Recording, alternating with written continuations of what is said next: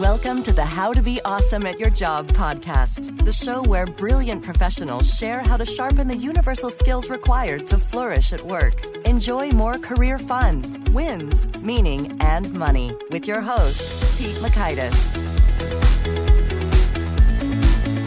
Hello, and thanks so much for joining us here for episode 362 with Marianne Karench. Marianne is talking about offering responses and not just answers to questions to have a bit more control over steering how the conversation goes and navigating that all the more effectively. So you'll learn 1, the difference between answering versus responding. 2, some key ways to use key words for memorability. And 3, body language tips for forming a connection. So if you'd like to take a look at the show notes or the transcript or the links to items we've referenced here, it's over at awesomeatyourjob.com/F362. And while you're at awesomeatyourjob.com, I encourage you to check out some cool stuff. One cool thing I'd point you to is the Gold Nugget email list, which gives you the summary insights from Marianne and the 360 guests who've gone before her. So you can get those answers to those teased items all the faster over at awesomeatyourjob.com. Now here's Marianne's story. Marianne Karench has written numerous books on human behavior and health, including 8 with Gregory Hartley that feature insights into reading and using body language. She uses her expertise in coaching business executives, law enforcement personnel, and other professionals in detecting deceit, diffusing tense situations, and negotiating with both friendly and hostile sources. Big thanks to Marianne for sharing her wisdom with us, and big thanks to our sponsors. Check them out. Now, here's Marianne. Marianne, thanks so much for joining us here on the How to Be Awesome at Your Job podcast. My pleasure, Pete. Well, I'd like to get started by hearing a little bit about your history in the theater. Oh, my. Well, I was a shy child, and I thought, I can't go through life like this. So I took a summer theater class when I was 13, and I loved it. And interestingly enough, I didn't know until years later when I started studying human behavior and body language that was my introduction to learning body language. I learned how to pretend to be an extrovert. And I learned how to pretend to keep control of myself when I was really just sweating and falling apart. So that was an interesting introduction. And I ended up studying that in college and in graduate school and then managing a theater and then leaving it. So there you go. Mm-hmm. Well, that's cool. Well, so tell me, do any particular lessons you've learned in the theater really kind of play out in your current work? Oh, absolutely. What I realized much, much later was that studying theater, it broadened my abilities to learn about people. I was much more observant about how people behaved, what they said, the meaning of things, the drama of a moment. And this applies all the time in business, of course. So I think I just got tuned in to people a whole lot more. And no matter what I ended up doing after that, I was drawing on lessons that I learned from the theater. I also really like theater people. They tend to be really fun to hang out with. You know, that's been my experience as well. And just a bit more expressive and you might say out there, if you will, but I think I might be a little out there in terms of just expressing what's on my mind in a colorful way. Right, exactly. And there's everything right about that. Mm-hmm. Well, cool. Well, so tell us a little bit more about your book, Controlling the Conversation here. Well, that's all about solutions. Mm-hmm. Because people tend to just answer questions and just kind of segueing into one thing I know you wanted to talk about was, what's wrong with just answering a question? Mm-hmm. What's wrong is that you surrender control in the conversation, at least temporarily, to the person who's asking the question. Then if all you do is address the topic that the questioner has proposed, then all you're doing is ceding control. And instead, if you respond to the question, if you take that question and say, maybe it's a what question, and you say, I really need to give more information than just what. I need to give a why. I need to give who. I need to give a timeline. By responding to the question, by weaving in those other things, you take control. That was the impetus behind this book. My co-author, Jim Pyle, has a daughter, and his daughter, Megan, wanted to do a commercial. She's a young horsewoman, and she had an opportunity to do a commercial that involved riding her horse, except that the people who were doing the interview weren't asking her to ride a horse. They were asking her questions. And she came home and she didn't get it. She did not get the job. And her dad said, well, tell me what you said. What he realized was that she had missed opportunities to express her expertise, to talk about how long and hard she had worked for that expertise, things that would have made a difference. And so he called me and he said, oh my gosh, now that we've done a book about asking questions, we need to do a book about giving answers. So that was it. Mm-hmm. Okay, so we talk about ceding control. That's an interesting concept. And what times and places is it okay to cede control versus when do you very much want to be remaining in control? I like to remain in control. How about you, Pete? Well, I'm sure that's helpful. But I mean, I guess there are times where if you're always in control, then you could sort of, rankle the feathers of your collaborators. I know. It's not as if you're in control of every situation or every conversation, but it's a matter of not letting go of control when you really need to have it. So that's the point. There are a lot of times when we just want to sit back and listen and let somebody else do all the talking. That's fine. That's great. But there are other times when it's really important for us to know that we are steering the conversation towards certain information, towards certain revelations, and making sure that whatever is most relevant in terms of us accomplishing a goal, that we get there. Mm-hmm. Yeah, you draw a bit of a distinction here when it comes to the questions. You respond with, you can give either an answer or a response. And can you unpack a little bit? What's the difference here? Sure. A response is multidimensional. Answering a question is just providing data. Who, what, when, where, why, how. Mm-hmm. But responding is kind of data plus. The response is energized with information. It's energized with direction and management. So you pack more power with a response. And you're generally a whole lot more colorful in responding rather than merely answering a question. Now, there are exceptions, but we can get to those later. Well, so let's do some maybe examples or role play here to get that all the clearer here. So let's say I were to ask you, hey, do you want to be on my podcast? So there's a question. And so what would an answer sound like versus a response? Yes, Pete, your podcast is fascinating because you have an audience that I love connecting with. It's been a long process for me to get to the point where I felt I knew enough to share with them, but now I'm there and I'm with you and this is fun. Okay, so that sounds like a response. We got some layers there. Yeah. Versus the answer would just be like, yes. Yeah, the straight answer is yes. It's a yes or no question. It's a yes. Okay. Right. And so then let's unpack. So what are some of the advantages of providing that extra detail? The extra detail gives some more about the other subject areas. We call them areas of discovery. There are people, places, things, and time. And the more that you can weave in all four elements when you respond to a question, the more richness there is in the answer. You add more layers to the conversation. So instead of having a monodimensional just focus on data, you have a sense of person, you have a sense of place. You just have more of a richness of the information that you're exchanging. Mm-hmm. Okay. And so then I'm curious about, so if you're dealing with a person who's asking questions and wants to move fast, how do you sort of navigate those waters in terms of thinking about the trade-offs of, extra detail versus time? Right. Well, that's the model with a lot of the drive time radio that I do.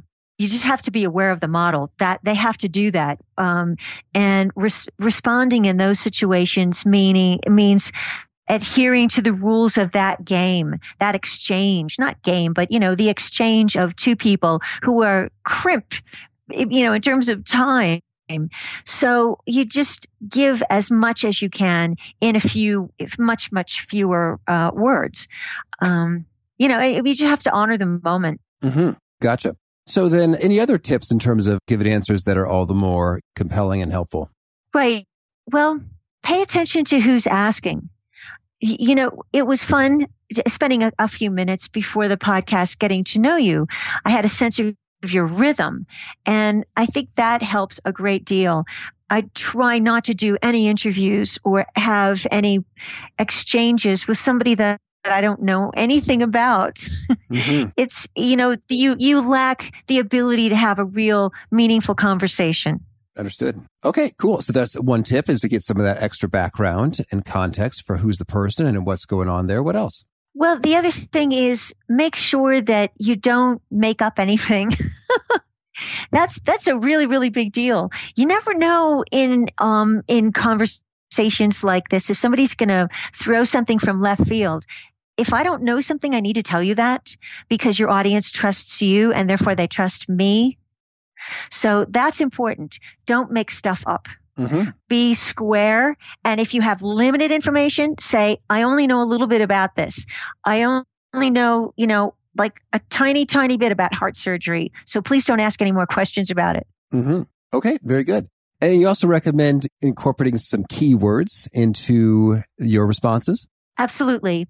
In your head, when you go into a situation, and we'll just use job interview as an example, what people want. You want people to think of you, that you want that interviewer to come away with maybe 5 concepts that person would describe you as capturing.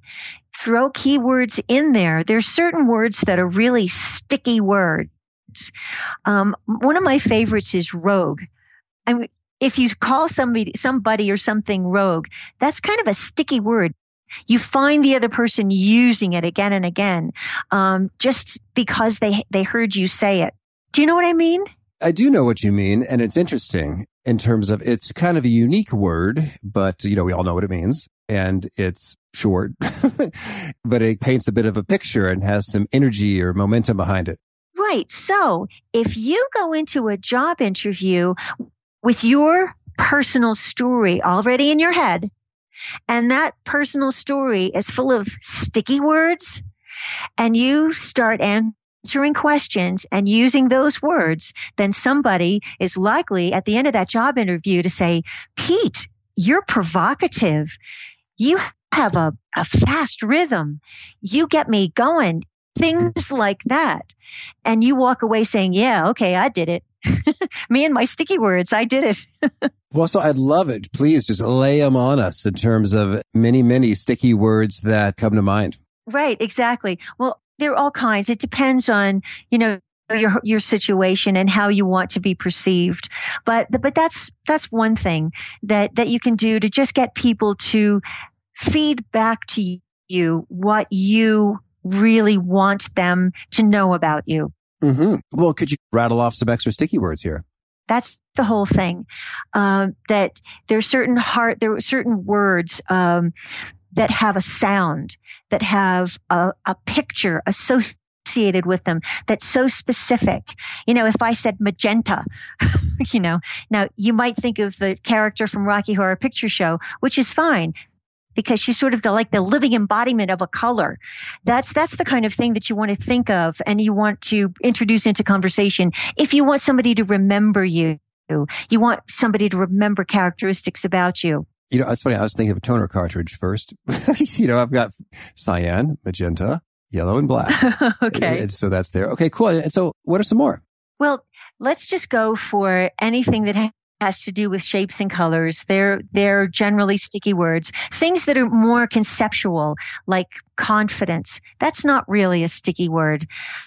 Empowerment, nah, not so much. Grit. Mm-hmm. That's a sticky word.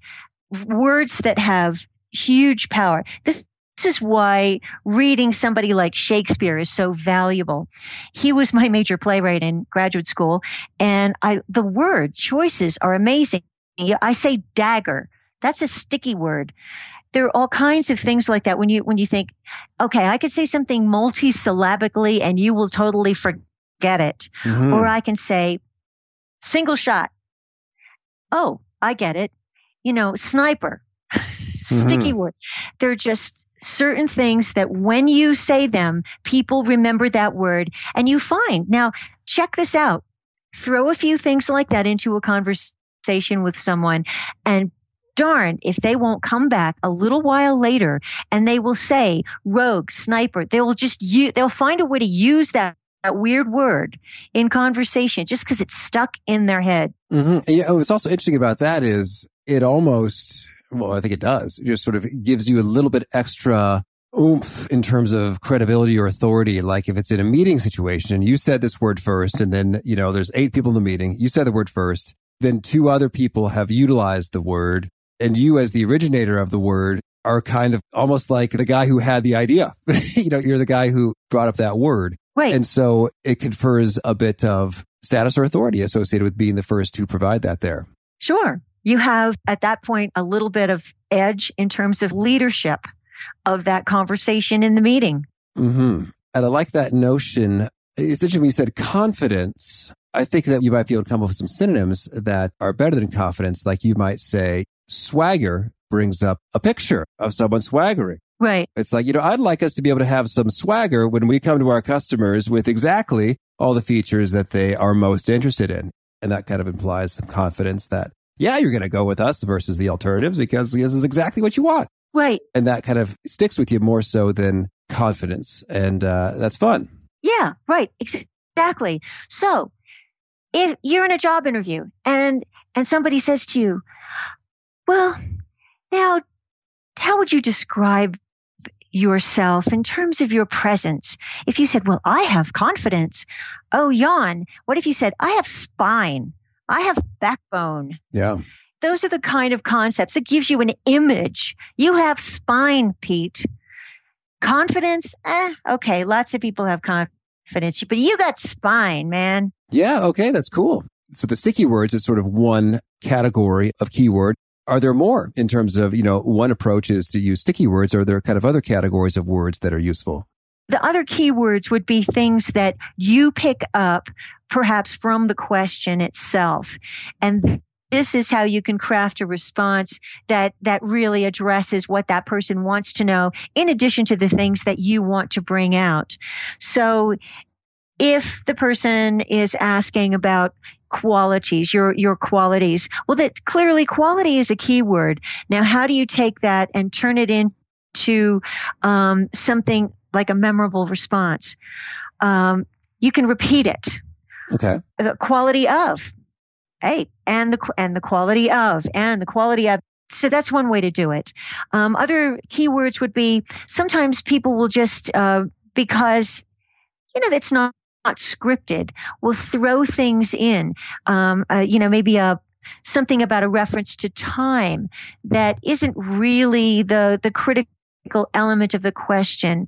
And you go ahead and run with that and say, well, let's see, I'm trying to think of an example. Maybe the person says, in your last job, something or other. You get really specific about that. There's a timeline going.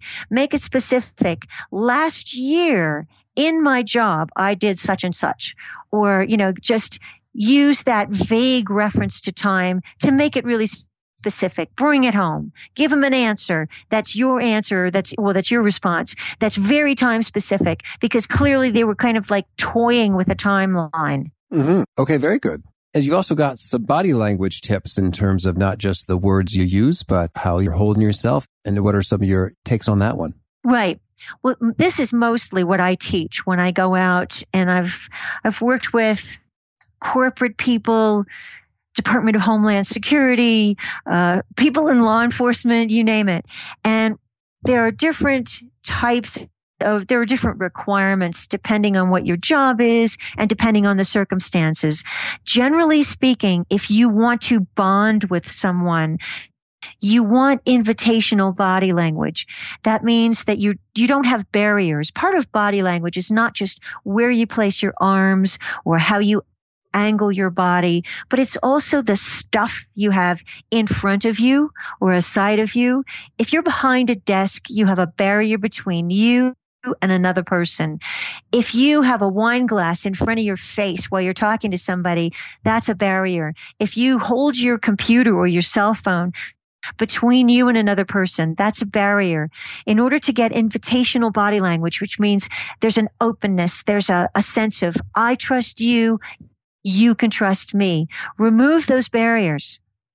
I actually got a consulting job one time, partly, I'm sure, because the person asked me to sit down at a small round desk behind a stack of books.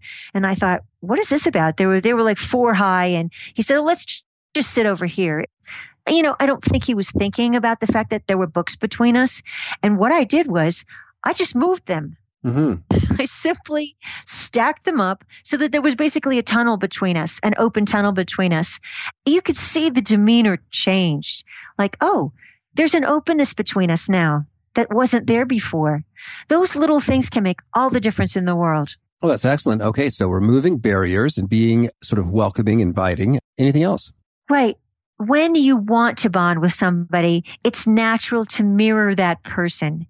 We do that in our tone of voice. We do that in the pacing of our voice. Like our conversation, it's a pretty fast conversation. We're mirroring each other because we're both kind of fast talkers for the most part. Mm-hmm. So if we were sitting in the same room, we would be perhaps tilting our heads to kind of match. We might be tilting our bodies to match. It's natural for two people to do that. You can see it all the time. When people are really connecting on a date, they'll start mirroring each other. Well, you can do that in a very, very subtle way.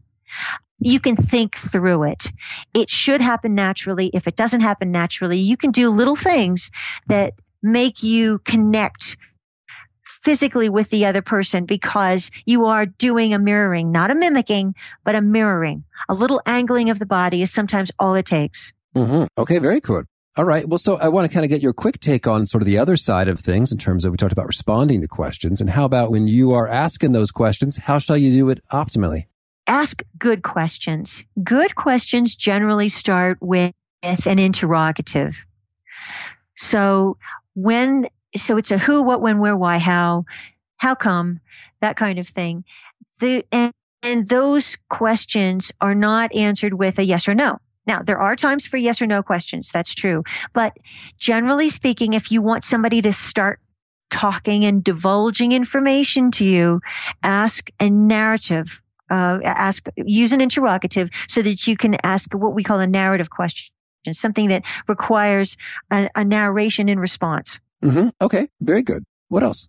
Well, if you ask a yes or no question, be prepared for a yes or no answer.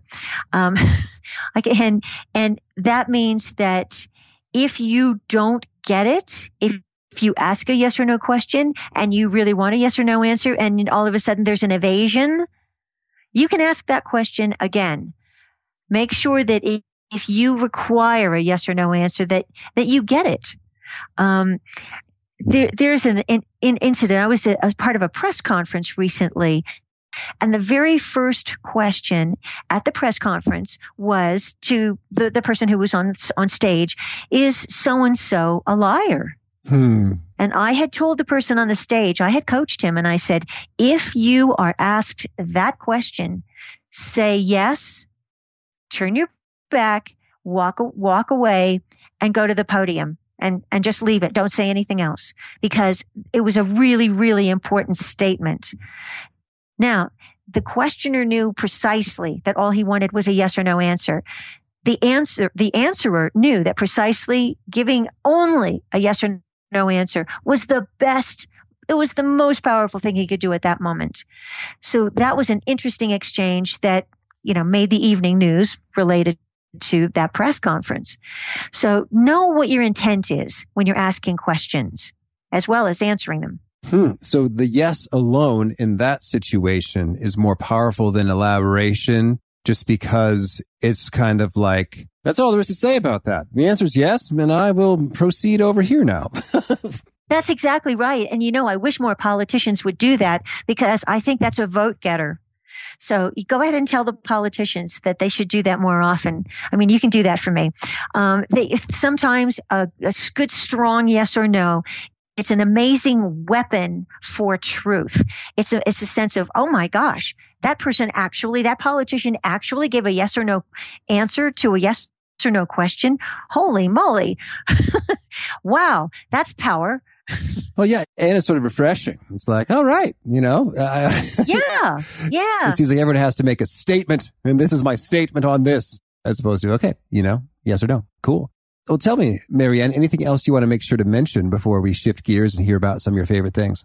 Sure. There is something I want to mention. And again, this is something that is in the book, but I kind of wish we would have explored it more because I'm paying attention to this more and more. And that is reading between the lines. There is a phenomenon of language. We do language on two different levels. We do it literally, and then we also read between the lines. If I said something politically tinged and you're on the other side of the aisle from me politically, you probably will read between the lines of what I say. Mm-hmm. Even if it sounds like I'm agreeing with you, you're going to kind of, separate the threads and say, wait a minute. I don't think she really means that because I know she doesn't agree with me. That's the kind of thing that's happening all the time today. We are observing this to the point of distraction when it comes to people who don't agree, supposedly having conversations about key issues. They're each reading between the lines and getting absolutely nowhere. Mm-hmm. Absolutely. Thank you. That's an important issue to highlight there. Cool. Well, now can you share with us a favorite quote, something you find inspiring? A desire to succeed can strengthen you, but a fear of failure can immobilize you. Mm-hmm. Thank you. And how about a favorite study or experiment or bit of research? That's mine. That's my quote. I wrote that. Oh, it feels good. It's my favorite quote. Is that like so egotistical you can't put that out there? Oh, that's fine. And how about a favorite study or experiment or a bit of research? I am fascinated by the work of Brené Brown. Do you know her work at all? Oh, yeah. Yes. Her work on vulnerability. That may be some of my favorite research, and the most valuable in terms of human interaction, in a possibility for realizing our full humanity, for getting along in the world. I think in a sense, Brené Brown found the answer to world peace. So I'm going with Brené Brown's work on vulnerability. Oh, cool. And how about a favorite book? My favorite book is actually a play, and that would be Shakespeare's King Lear. And how about a favorite tool? It's a bunch of tools. It's my Swiss Army knife. My dad gave it to me. Oh, cool. And how about a favorite habit? My favorite habit is drinking water. I'm a fanatic water drinker. It's good for you, you know. And how much water do you drink? Oh, I don't know. Well, I put fun things in it to flavor it. I put this stuff called Drip Drop in it and Emergency and all these things to balance my electrolytes. And so I don't know. I drink water all day long, bottles and bottles. Okay. And tell me, is there a particular nugget you share in your books and your writing that really seems to connect and resonate with folks? It gets them, retweeting and quoting you back to you? Yeah. Assume truth. Don't automatically assume that someone is lying to you. I think that's the worst thing that we can do. We should assume truth. Come with an open mind to everyone. Now, I realize that you can't sustain that once you realize that someone is not telling you the truth. But truth is a very, very important thing to me. And I have found that assuming that, if my first response is, I assume you're telling me the truth, then I'm much better off than in ascertaining who you are, what you're all about, how we can get along, how we won't get along. But if I close my mind to you, if because you're a certain party or a certain color or a certain age or whatever, if I close my mind to you in the very beginning, then we get nowhere, absolutely nowhere. Mm-hmm. And if folks want to learn more, get in touch, where would you point them? Well, they could go to my websites. Both of them are being updated at this point. It's Corinch.com and RudyAgency.com. Rudy Agency is all about the literary agency stuff, and Corinch.com is all about me personally and professionally. Mm-hmm. And do you have a final challenge or call to action for folks seeking to be awesome at their jobs?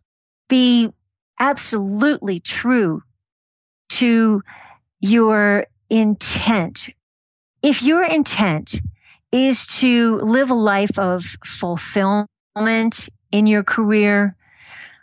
Be really true to that. Be specific and honest with somebody who's interviewing you for a job.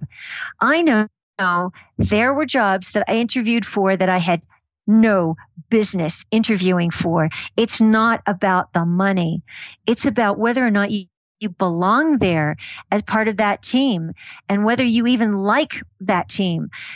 Be true to your intent. Go where you should go. Look for opportunities where you really want to be, and don't just take some junky thing just because you can do the job. That's work. That's not a life. Mm-hmm. Beautiful. Well, Marianne, thanks so much for taking this time and sharing your wisdom. I wish you tons of luck with the book, Control the Conversation, and all that you're up to. Well, thank you so much, Pete. It is such a fun thing talking with you. I'd do it anytime. I appreciated Marianne's take on sticky words, and I think it helps to give a little bit of extra thought to, if there's a key point you want to make and you want it to really stick or hit home with folks, see if there are some good synonyms that are a little bit more visceral, a little bit more visualizable. Fire up the thesaurus.com and see if there's a different way to express it, which is going to have all the more impact. And you can do that in just a quick minute or two. So I thought that was pretty handy. Hope you dug that and more from Marianne. Again, the show notes, transcripts, and links to items we've referenced are at awesomeatyourjob.com/F362. And if you haven't already, I hope you'll push the subscribe button. You hear from our next guest, Andy Hill. He's talking from his personal experience, different ways to earn more money from your job, how it's done, and how to balance that pursuit with obligations of family and other outside stuff. Hope to catch you there. Peace. Thanks for joining us for today's episode. To get the most out of this conversation, visit awesomeatyourjob.com to find today's show notes, transcript, and infographic summary cheat sheet. For more entertaining professional skill sharpening, be sure to subscribe to catch the next episode of How to Be Awesome at Your Job.